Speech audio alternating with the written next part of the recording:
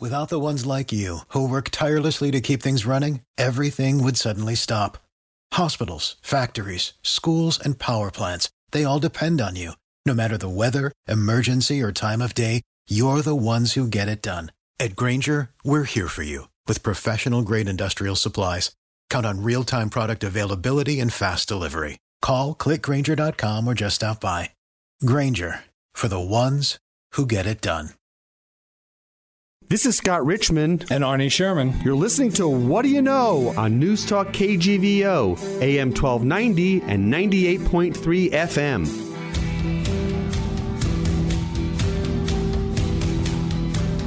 Arnie Sherman, a good Sunday morning to you. Scott, it's a very good Sunday morning. It's good to be with you on Sunday morning, and it's good to have the guests we're going to have today, Grant Keir from the Missoula Economic Partnership, to hear about everything's up to date in River City. I mean, there's a lot going on here. You drive up River. Every time I drive up Reserve Street, there's like a new building. There's a new restaurant. There's Chick-fil-A. There's a new hotel going in where Ruby's used to be.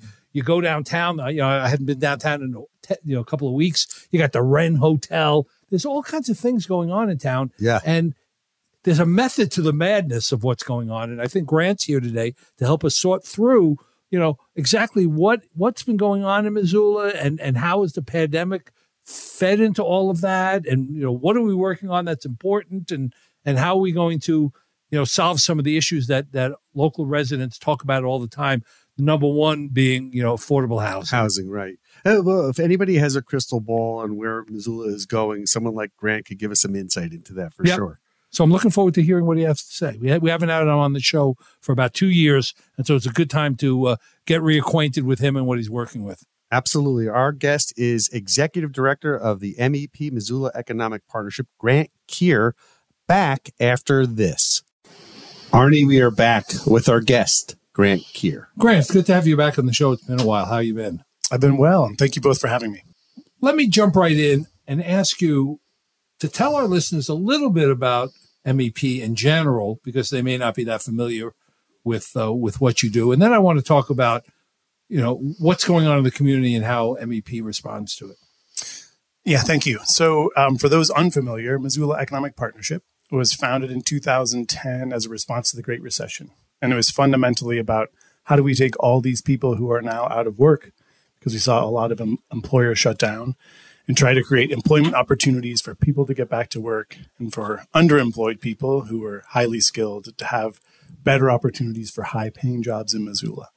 So the first decade of our work was an effort to try to attract the kinds of companies that would create those high-paying jobs and to help the companies grow who are creating those higher-paying jobs for highly qualified people who were underemployed in Missoula. As sort of at our core, we're a partnership. It's not just in the name, but it's the way we're organized. So we're a nonprofit, independent organization that is partnership of public and private sector. So we receive some funding from the city of Missoula, some funding from Missoula County, about $100,000 from each of those. And all the rest of our funding and our board is made up of private sector business leaders from the community. So we have the public and private cooperating through your organization, and public and private cooperating most of the time outside of your organization. And I think anybody that's even new to Missoula, you pick up the paper, you go online and Google, you look at your local news, and there's always something happening in the economic development sphere, something that you can't follow everything. I was reading just yesterday about a high-speed corridor right down the middle of the road, downtown, that's going to take you from one end of town to the other end of town in 15 minutes. I'm trying to think, are they putting in an Amtrak? I mean, what's going on down here? And you have to have your pulse on that. So tell me a little bit how MEP stays on top of what's going on and what role you play in moving the agenda forward. Yeah, it's a great question. And as you said, there are a lot of entities who are involved in some tangential way in economic development. And we were really founded to be sort of the lead entity to help coordinate a lot of that stuff and also to further empower a lot of organizations already doing great work, but focused work. And so a lot of that is participating on some of the boards and committees of other organizations. A lot of it is being a translator. So we are the sort of front line of what we call business development, which is helping companies grow and helping companies land here and set up shop. And so part of our important role is to be taking the information we're hearing from companies about barriers to success, about challenges they're running into in the community, and about the opportunities they see, and translating that to other organizations who have a specific skill set or a particular geography where they are primarily focused. So we, in many ways, we are sort of the conducting the orchestra, and we're not necessarily the string instruments or the wind instruments. We're sort of there to make sure that each entity is playing its part to its full potential. How much of your time is spent external facing outside of Missoula versus internal with your internal constituents? That's a good question. I would say we've seen a real shift. One of the things I hope we can talk about is just how much the world has changed in the last 2 years. Absolutely. When I wasn't here, but we have responded to that change. And fundamentally, how we are organized today, the goals we've set, the things we're working on reflect what's happened to us over the last 5 and even more quickly last 2 years. And one of those things is where we're facing, and we're outside facing from the organization into the community, but we are almost 90% focused on just what's happening in Missoula and not looking outside of Missoula right now. Okay. Whereas in the past, we were really focused on, can we attract a company from outside of Missoula to come here and make fast change with a big hire? A great example of that would be ClassPass, which is an organization we were involved in recruiting to Missoula maybe a year before the pandemic. I think it was probably 2017, actually, when they arrived. Right. And so they came in and they brought 200 jobs with them and filled 2 floors of the First Interstate Bank building downtown. And it was an exciting new tech company coming to Missoula. That doesn't work today. We don't have the space in terms of facilities for building space for people to fill up that quickly. And we don't have the houses for 200 people to arrive in Missoula and live in without displacing people who are already trying to find homes that work here already. So we're really focused on how do we help the companies who are already here grow organically and incrementally. What we know for a fact and what we've seen happen over the last 2 years is unprecedented demand for the products and services a lot of our companies are providing out of Missoula, not just here in town, but across the country. Sure. So I think our businesses are much more outward facing, and they're really seeing the demands of a lot of the services we offer, but they're struggling with really important issues within our community that we need to change. So you're helping to navigate internally within the community how to help them become more efficient and to build and grow. That's right. I mean, that's been the primary cornerstone of economic development. You already have people here. You already have businesses here. Why focus so much on bringing in something new rather than building the capability and the capacity of existing businesses to, prosper? I mean, prosperity is, I think even our president, Seth Bodnar, talks about uses prosperity in its slogan for the university. And it's important to look outward and inward on trying to figure out prosperity, because what happens on the outside, you just pointed. I mean, there was nobody's business plan that I've ever seen prior to 2 years ago that had COVID written into it, right? How we're going to handle when COVID, shuts down the economy, but it affected everyone. Now you're seeing the repercussions of that. You've seen change in some leadership in the state. The governor just announced recently $1 billion over the next 2 years is going to come back into the community. Maybe not the way I would put it back in, but he certainly has a plan, and that's going to affect business. Do you become a translator, an interpreter, and a seer for here's this new resource, here's this new opportunity, here's this new direction, and this is how our local businesses can take advantage of it? Absolutely. And I think we really tested that role and refined it, and I think and expanded it during COVID. And there's never been a time certainly in the last 100 years, when the needs of our businesses were more rapidly responded to by the federal government than during COVID, when we stood up things like the Paycheck Protection Program. The thing that we learned very quickly is these programs are out there to help businesses. But because of the way most businesses are organized, most businesses are small mom and pop shops, and they don't have the capacity or the extra staff or lawyers and accountants to sit down and figure out how all these programs work, what they mean for them, how they apply, what information they need to get together. So what we found is that those programs were set up to disproportionately benefit larger companies that had more resources already. Right. So one of the things we helped organize, we were asked to serve as the Economic Relief and Recovery Task Force lead for Missoula County. And so we helped organize and meet, I think we met on a weekly basis early on during COVID, all of the groups that support economic development activity in Missoula County and some across the state as well.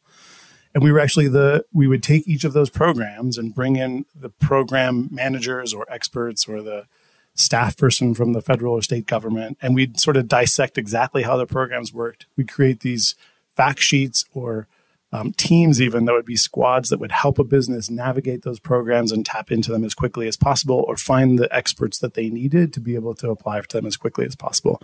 We really have seen that being an ongoing process for us to go ahead and expand programs and really make sure that, now that we see infrastructure funding coming out, or we see investments for the IRA that are coming out right now for the trying to blank. Did you see this opportunity present itself once COVID hit? You said, I know where MEP can play an important role in all of this, and here's where we're going to create opportunity and value and leadership for the community. Because I remember that was the last time you and I spoke. I was probably on a conference call with you with a bunch of other folks from the community talking about COVID and how do we communicate? How do we get the word out? How do we talk about resources? Yeah, and I think we did do that as a team, as an organization, and our board supported it strongly, and the business community responded strongly. I don't want to take more credit than is deserved. I think we saw that kind of response across our community. Our private banks in the community, our lending institutions, we saw leadership emerge in places I never dreamed it would, where people just figured out, here's a gap. We have the skills and abilities to fill it, and we're going to go ahead and take this leadership role. Right. In the early days of COVID, Stockman's was the number one bank in the United States in facilitating PPP loans. Yeah, I believe that. One of the things you mentioned, which I think people overlook often, is the fact about the role of the U.S. government in the response and the responsiveness of U.S. government and state and local government. It was a perfect example of showing how resources could be deployed and made a difference. And it was mobilized. While the COVID medical response transitioned to administrations and there were different philosophies about it, the business approach, when it finally got to trickle down to the small businesses, was a lifeline that I can't imagine what would have happened during COVID if that money wasn't available to all the businesses that it was available to. I think it will take us a long time to fully dissect what we went through in COVID, but I think there were a couple of valuable lessons. One, it was not partisan. We saw both parties coming together to figure out how to deliver important aid.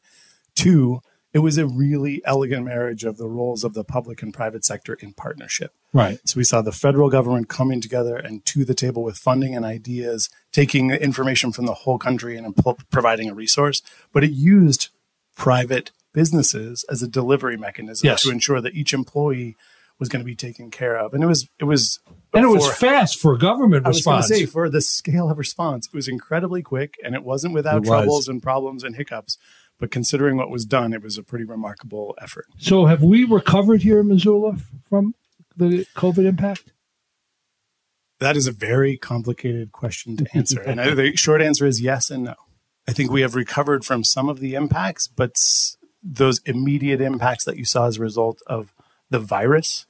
But I think some of what happened during COVID will continue to impact us for decades and maybe forevermore. And let me give you one example of that: housing, right? So what we saw happen during COVID was this quick move to remote work. People had the ability to take their job anywhere they wanted. Many of them decided that I'm going to look at the whole world and figure out where I'd like to be. Right. Here's this charming, lovely city of Missoula. I can take my job there. I'm going for it. So suddenly we had people taking houses in our community who didn't work for our employers in our community, which was a sort of a new dynamic. Yeah. Also taking up housing stock that was limited even before COVID, which made it harder and harder for people who wanted to come and take jobs here for our employers to find them. It raised housing prices. And I don't think that trend is going away. I think that we are now on the map. We're a place that people will forever want to be. And I don't think, as I talk to employers, there are many who have the luxury, even if they wanted to go back to a in-office workplace environment where they had everybody coming into their home office in LA or New York or Denver or anywhere else, even in Missoula. That's true. Except for Elon Musk, who wants everybody Towns back for Immediate. and work and commit to 80 hours a week. We never stopped coming here. That's No, the I know. interesting thing about this place. We never stopped coming here. People wanted to be in the office, Right. which is Dressed like mummies, of course, but in the but office. because we're relying on the equipment that we're sitting in front of. Yeah. Sure. But how do you? I'm sorry, Arnie, I didn't interrupt. But so for businesses like the service industry and the hospitality industry that really are struggling and still struggling, how does MEP or how can MEP lend a hand to help them in their efforts? Because that's really profound to think that there are certain businesses. We just had a business that had a closed shop. Red Robin just closed shop at the mall the other day because they couldn't staff. You can't find employees. Right. Yeah, and I just Pay want to, more.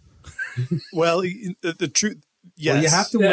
raise a wage. You have to raise wages, but of course, many will argue that if you keep raising wages, you just keep contributing to the inflation challenge that we have today. Right. And what I would argue is that we saw a lot of employers raise wages early on in the pandemic to ensure they could keep people on Right. board. And that was the right move. And that was the right move. And it was so smart. And they added, some have added on top of wages, new benefits. There's a lot of innovation. But I guess what I want to stress is this is not just happening on sort of restaurants and hoteliers. This is happening across every industry, manufacturing, Right. sort of professional office Shortage. services, the shortage of labor. And fundamentally, this is a problem that's here to stay. Right. This is another one like housing that I don't think is going away soon. Well, they were all complicated by other kinds of factors. Because one is immigration issues. A lot of the jobs that need to be filled in the service industry are filled by people that are new to and it's always been that way, the new flock of immigrants that are coming in. That cadre of people has been challenged over the last 4 or 5 years and have a difficulty integrating into the community. I think another issue is we're part of a global economy. People here are complaining about gas prices. They recently have come down. I was just in Europe. It's $8 a gallon in Europe. It has nothing to do with the United States. It's $8 a gallon. And people are trying to cope there with it, which raises prices on the products that we import for those countries. The U.S. dollar is strong, and the unintended consequence of that is, that it's expensive for people in other countries to buy our products. When the That's dollar right. and the euro are exactly at the same price, and their products are cheaper for us to import, but our stuff is more expensive to put out there. And every one of these things has a linchpin, into a problem that every community faces. I've traveled around the United States a lot since COVID, and there isn't a place I've been to that hasn't complained about the prices of rent going up, the housing price going up, not being able to find employees. Every single town I've been in, large and small, south, east, west, for job employees wanted signs everywhere. Well, you make a very good point, which is how I'm going to lead into an answer to Good. Scott's question, Good. which is a lot of these are macroeconomic issues that aren't unique to Missoula. Right. And I just want to add one more on the workforce shortage, which Sure. is baby boomers retiring. So And no daycare.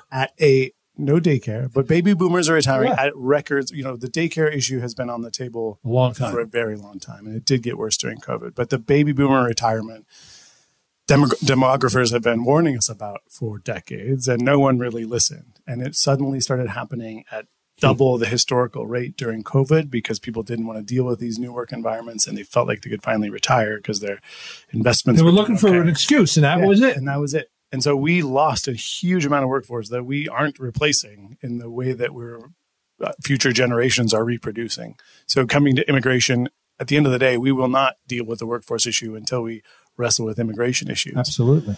But one of the ways that we deal with this is exactly what we're talking about. We really try to understand the data behind the problems to Right. figure out where we can actually make a difference at a local level on these issues. And so let me take this idea of workforce and housing and sort of wrap it up into how we do our work on front lines Sure. with businesses and translate that into the program work Sure. we're doing.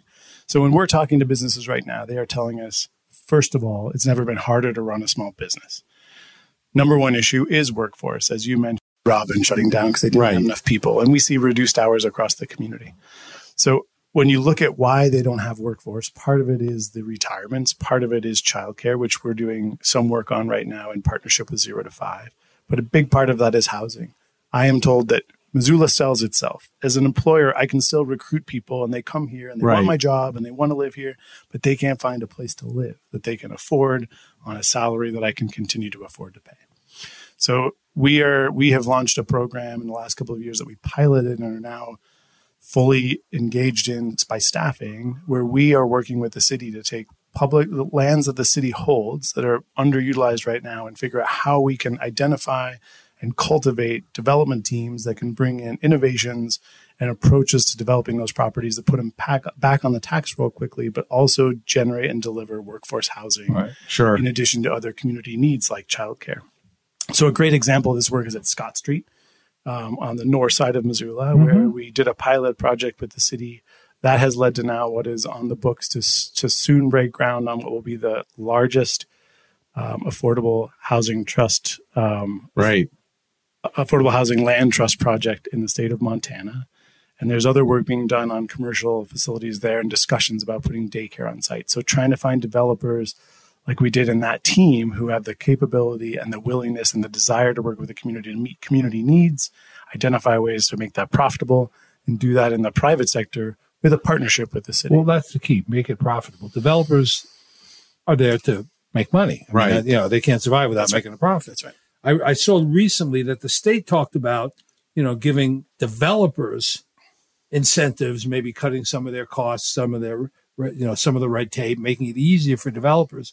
I wonder if you do that without any kind of assurance, how do you know that's going to translate into affordable housing at the end of the funnel? You know what I mean? Yeah, I think that depending on the commitments made by the developers, you do it with agreements, right? So in some cases, you actually start with an agreement that says we'll provide these incentives. And in exchange, we know we're going to get exactly this number of units of housing that's targeting this income bracket of workforce. In other cases, you just, as a city, and I don't speak on behalf of the city as a nonprofit, but having watched them work, you see enough trend in what's happening with the development community, Right. and you know that a lack of predictability in the process or a cumbersome regulatory process that, and I'm not talking about undermining public input or undermining community expressed goals in our planning documents. I'm just talking about traditional red tape that is difficult to get through or understaffed that leads to things taking longer than it needs to. Cost developers a huge amount of money in carrying costs. That you can have And if some you can influence on. eliminate that, and We did it in COVID, with right? the city and the county. We did it during COVID. I mean, the feds. I mean, That's right. under normal circumstances, that money we'd still be waiting for it. Well, and we wouldn't have a vaccine. The fact that it came so- right? right.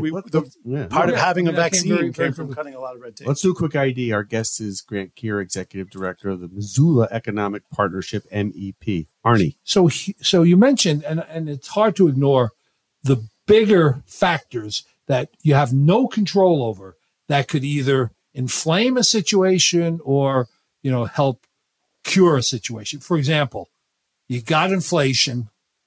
It was everybody expected it as a result of COVID, and the Federal Reserve comes in and starts pounding interest rates. So all of a sudden, from 2%, 2.5%, made things affordable, made it a little bit easier to buy or to move in.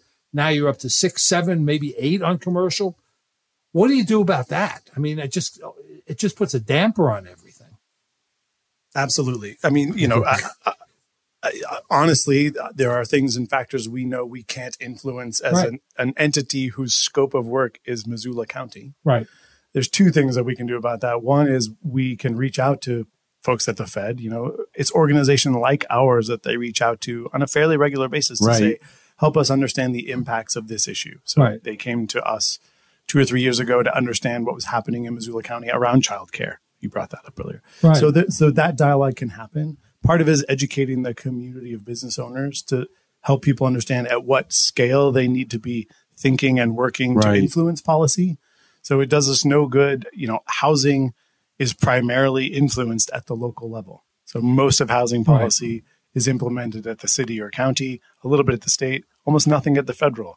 But public funding for affordable housing is entirely at the federal level, a little bit at the state, and a tiny bit at the local level. So really helping people who are wrestling with these issues find the right places to deploy energy to try to affect change. Well, how do you, as a professional in this leadership role, sort through all of the information that's out there and the noise and the rhetoric to try to figure out what you can use to predict what's going to happen? And a good example is there's doom and gloom coming out of like Goldman Sachs and Morgan Stanley. You haven't seen the recession or recessions. And then today I pick up and read one of the other major, influencer says the effect of the inflation is already 90% of it's already been felt, and the Fed doesn't need to tamp down anymore.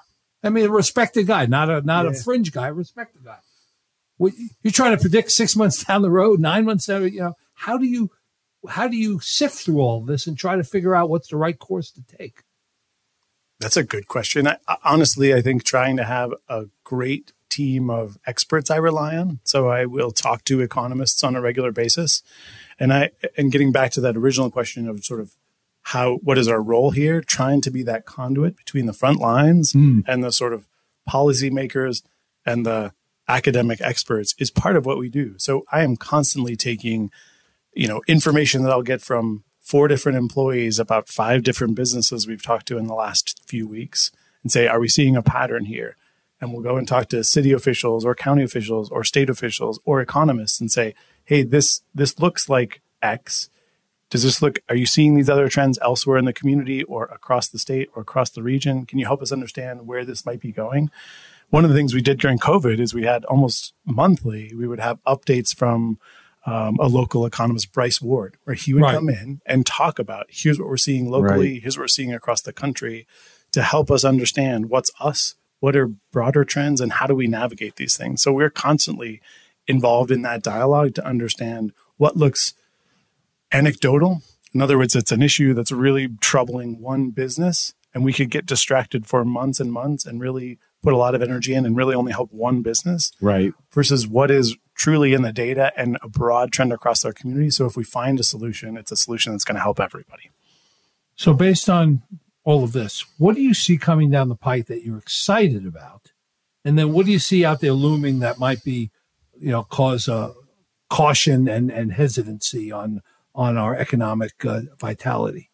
Let me first say there's a lot more I'm excited about. Good. Really, I think that we have, one of the things I am most excited about is that I think quietly we have seen an incredible resurgence of manufacturing in Missoula County. Yeah. And I'm very excited about that. We are seeing manufacturers expanding their businesses, huge demands on their products. We're seeing this out at Bonner. If you drive by there, you'll see it almost every day with new buildings going up, housed by people building things with their hands and selling this stuff all over the country and the world. We're seeing this out at the Y. We're seeing this across Missoula County. The new Cognizant building is not manufacturing, but it's still a major. But it's major growth. But that sector is one that is so important for us as a community. And we've learned even more recently in just the last few months, some really important data coming out of sort of economists and academics is that when we have done a good job, which we've done a really good job as a community for the last sort of 5 or 10 years of building those higher paying jobs, we're following a trajectory a whole country followed, which is that you see these high paying jobs grow, but you see this big widening up of the middle where there's no more ladder of opportunity for somebody who has a lower wage, lower skilled job to climb the ladder up into those higher skilled, high paid jobs. Right. And there are things like manufacturing, and it happens in other sectors, not just manufacturing, but it's a really easy one and tangible one, where you see a lot of those steps in the ladder of opportunity. And so to see growth in that sector right now gives us a lot of confidence. This is a community we can grow in a healthy way that will make us more resilient and give more people opportunities to grow into higher paying jobs. Well, one good addition to the community that has enabled that is Missoula College, offering a lot of the education that it offers in the trades and in other areas that are not tech specific. Yeah. You can't run a whole community on tech jobs. And that's the thing. You used to probably, a lot of your students, when they would graduate, they'd have to leave Missoula. Almost all of them. Right? To go get a higher paying 10 years job. ago, they were all leaving to go somewhere else. Now Now they it can doesn't stay happen. If they can find a place to live. Right. If they can find a place to live. Besides live with their Group parents. housing. Group housing. So wait a minute. So what is the looming thing? I know it's I hate to beat a dead horse, but I think that we have a long way to go to get out of the housing challenge. Yeah. And I think though we fundamental. See interest rates rising right now is slowing purchasing, but it's only slowing purchasing among the people who are struggling the most to get into housing anyway, because that is now an added burden financially for people to be acquiring their first home. I talked to a friend of mine who's a longtime employee of Hall & Hall, which handles very expensive farm and ranch properties. And he said there are people waiting with cash in their fist to buy anything that's available. They can't meet the demand for the top end of the market. Plenty of cash. They don't care about loans. Maybe they'll refinance later when interest rates come down. But it's the very group, that's the lifeblood of a community that's having the struggle. It's not the folks moving here from Seattle, who are Microsoft execs who want to, work from home. It's everybody else that right. normally was here. And you can't. Still, the median wage in Missoula, family wage, is under $50,000, isn't it?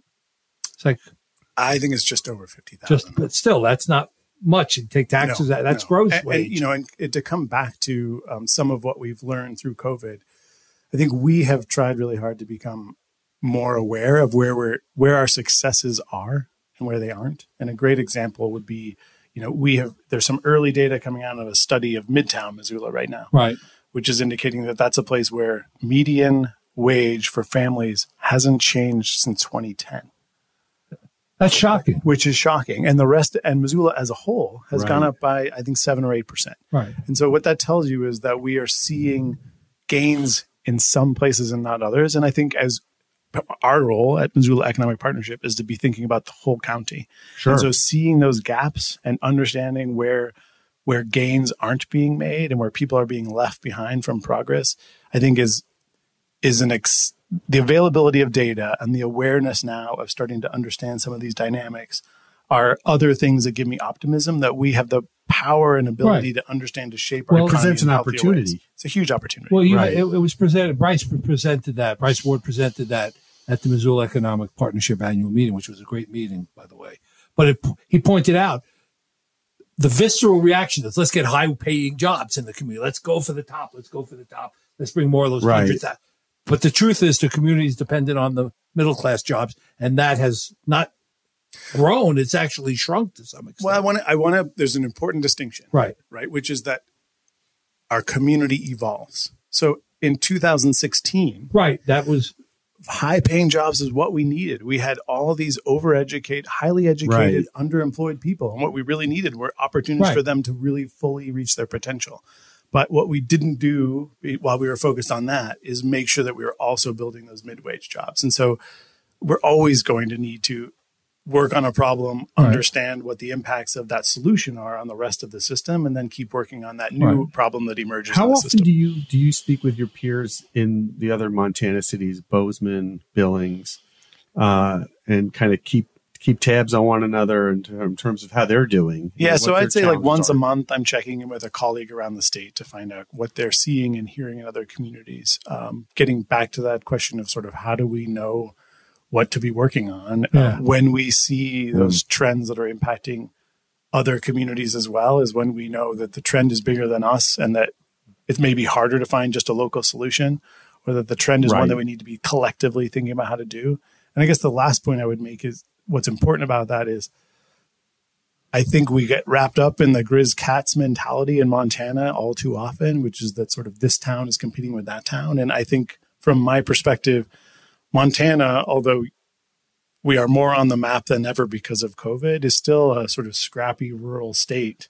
Right. And it's really important that we are all working as a team to figure out how we make the greatest conditions for our businesses and our economy, because no one else in the country is looking out for us in that way. Right? Unless you watch Yellowstone, then you have a whole different perspective. What do they say? We're a small town with long streets. Small town with long streets. What's interesting about that is I even see that, right? With businesses that we talk to who are coming here to Missoula, they're also in Billings and Bozeman and Great Falls. And we try to serve them as like Montana is the market, right? The lion's share of the population center is focused on these three cities, include Kalispell and Great Falls. Right. And so businesses that look at Montana as an opportunity to take that approach are going to be successful. I'm curious to know how many of those folks are reaching out to you, right? Like, hey, we know we need to be in Missoula, or we need to have an outpost in Missoula. How do we do that, right? Yeah, so I would say pre-pandemic, we were getting those calls once a week. It's just died during the pandemic. And that is just starting to emerge again in the last few months. Who are they? What categories? What sectors? Is there any? Mostly right now, I think people still see us as a place to enhance as a lifestyle location. Okay. Right. And so there are a few exceptions. There are reasons to be here because of raw materials or other things. But by and large, the companies that want to be here, like the Cognizant ATGs or Shields, is good. Or Shields, yeah, that's a lifestyle because they tap company. into our lifestyle. Is that they can attract CEOs that employees. bikers, right? Yeah, A company wants to be here Cyclists. because by being here, they make it easier on their employees to stay with them. Sure. That's Sure. like right now, above all else, what sells. And I think also tapping into the sort of, I think, well-founded and documented work ethic of Montanans that I think a lot of people are attracted to and see when they come here and get excited about building teams of people who come in every day excited to make the place better through their labor. Do you feel any sense or hear from anybody in sense that some of the people who reacted to COVID by moving here from Seattle or LA or whatever have sort of buyer's remorse and are thinking about going back? Is that any kind of trend? It's not a trend I'm seeing any evidence of, honestly, or hearing much of, to be honest. You start looking at real estate listings. No, I'm just saying that there's been a few articles that have said a lot of, a lot of people, and it may not be Montana, Missoula specifically, but a lot of people who made the jump from New York to, They moved inland. Yeah, moved inland, and are sitting in Pittsburgh, now have regret. a little bit of regret about moving, and companies driven by a number of factors, not only the fact that they own a lot of real estate and those buildings are empty, they are asking employees to at least come back part-time into their office surroundings. In many cities around the country, the remote is going to be a hybrid work style, I think, in the future more than. That's what I'm hearing from most employers, and that's the tolerance I think we're seeing from employees. That's where we've gone at MEP even, and I think had to. Yeah, I will say, in my experience doing this work, we do not run up against a lot of businesses who make rash decisions about where they locate their business, and very few of the businesses who have come to us even recently came to us as a response to COVID. But sometimes employees, the individuals that they're trying to hire might. Yeah. Well, Montana's great. I watch Yellowstone. And then they come here in the winter, which is October and November now.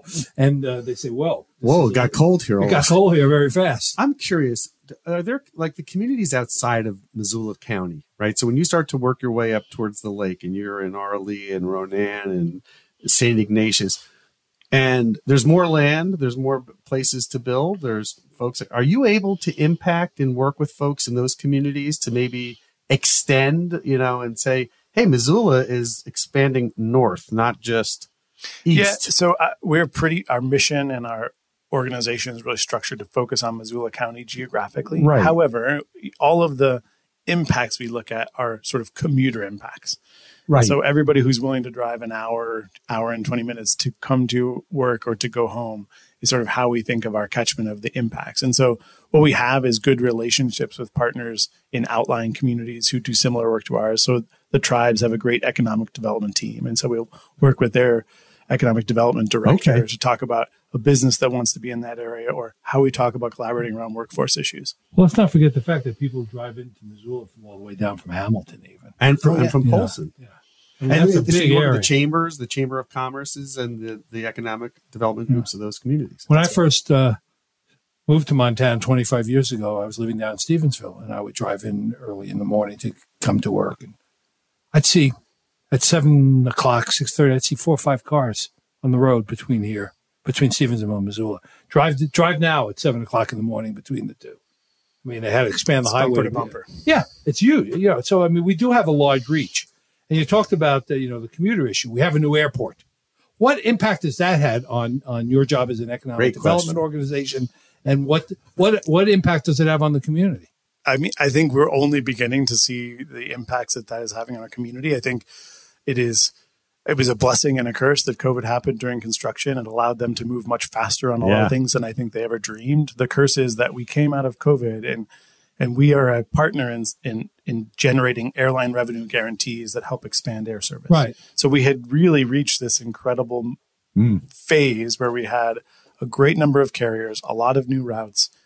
Airfare was really coming down for Missoulians to be able to travel, and COVID hit, right? And now we have this huge airline pilot shortage, and we can't get more routes and more services to save our lives. But I think that's starting to change. And we're starting to have the conversations, and I think having this absolutely incredible, like world class. I don't. It's like in a class of its own. It is such a beautiful building, and it gives such a positive impression on a visitor when they Really walk does. out of the gate and see that place. That I think it will.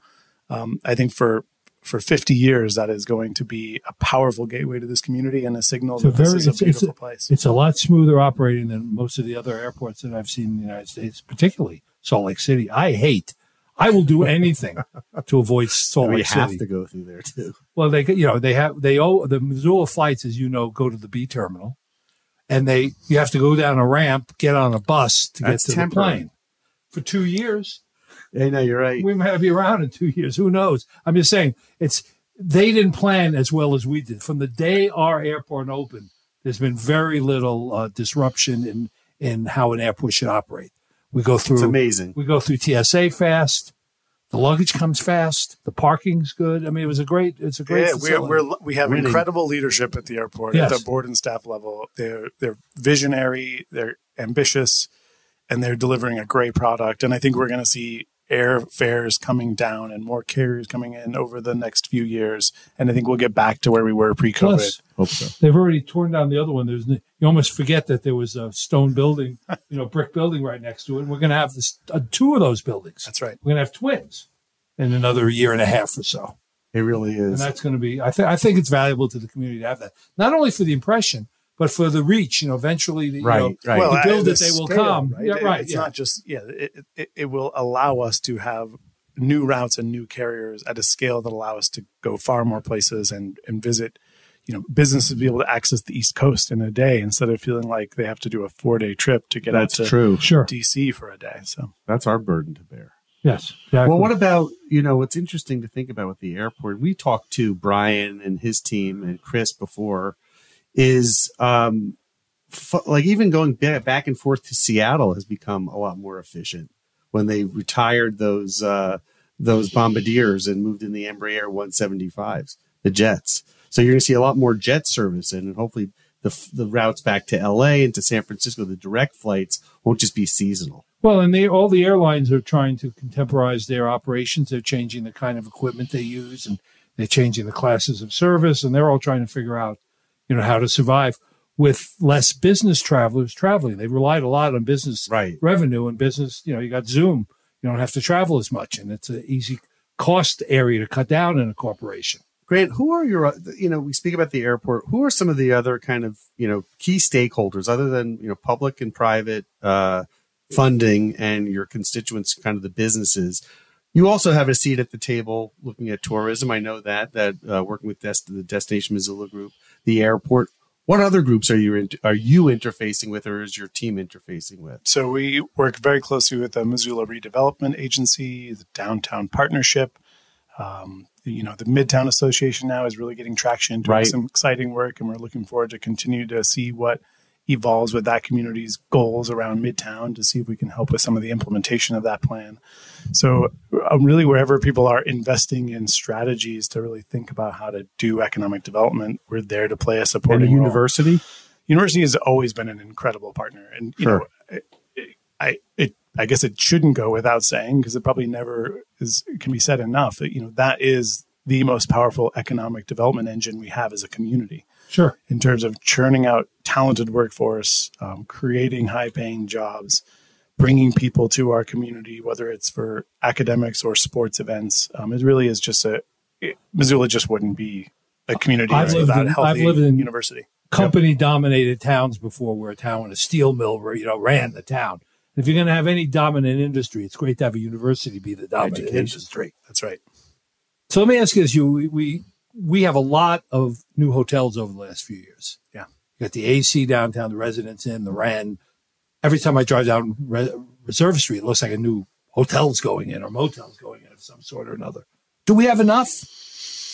And the market would suggest we don't. Really? Which surprises me, but is there a brand we're missing? I mean, we got every brand I can think of here. At least as of last summer, and I haven't seen the data in the last few weeks. By and large, most places are full.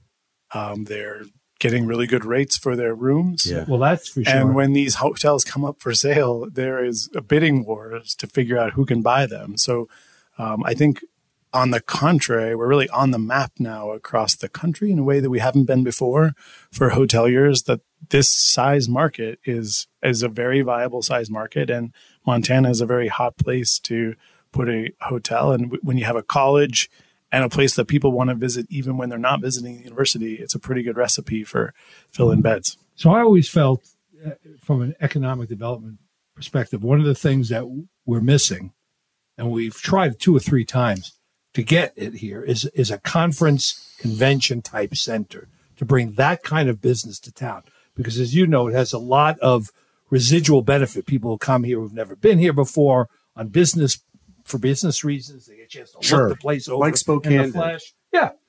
Billings have, other cities have those in the state. We don't. Where do you think that's going to be in the next few years? Are we going to finally get over the hump and have something, either down where the Fox Theater was or somewhere else in town? I mean, I think I have heard both sides of that debate for many, many years now. And I guess what I would say is that we have had a lot of very savvy developers come into this community and assess the potential to do something like that at the Riverfront Triangle.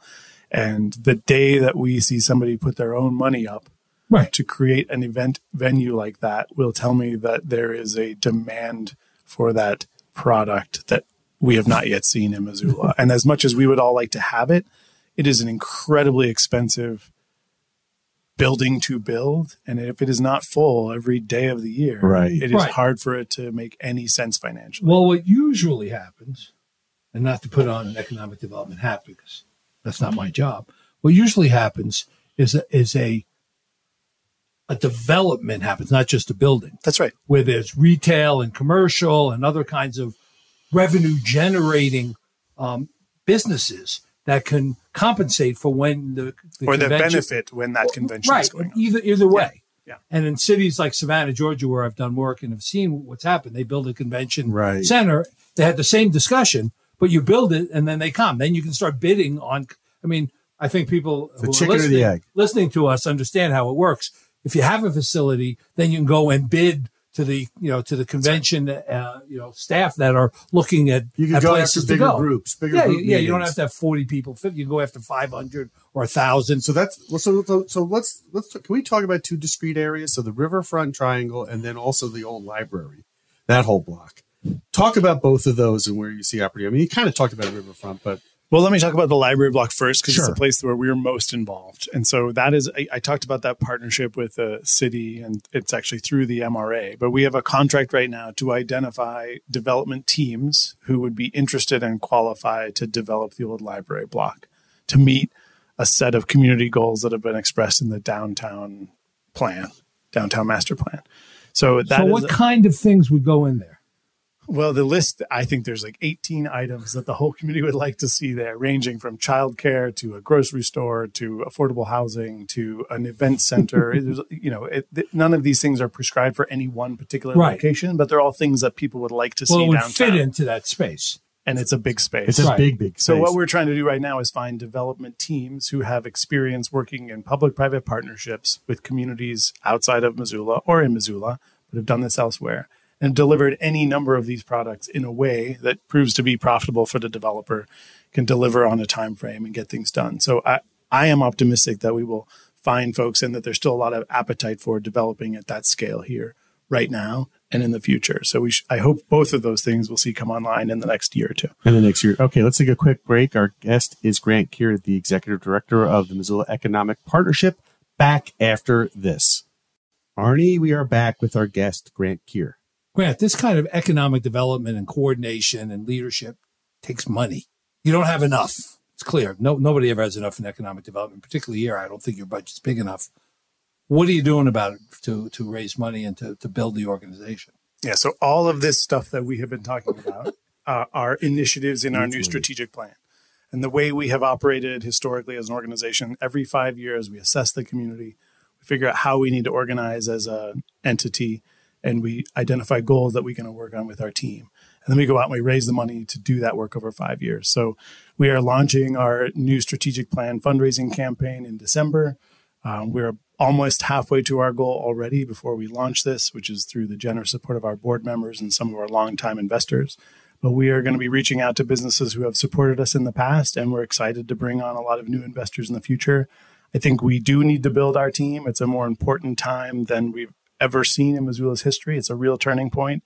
And I think we have a great plan and a great strategy to keep this an awesome place to live, a great place to do business, and a place where workers are going to want to come and take jobs, and where people can afford to still live and be normal people living a high quality of life. So how do people get a hold of you, find the plan, learn about what's going on?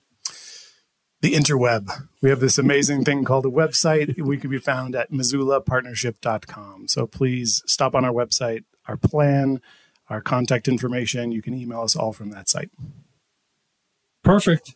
Sounds good. Always a good guest, Grant Kier.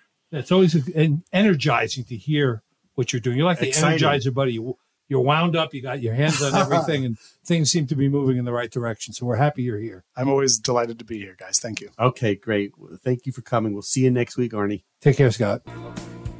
Thank you for listening to What Do You Know? I can't wait for the next show, Scott.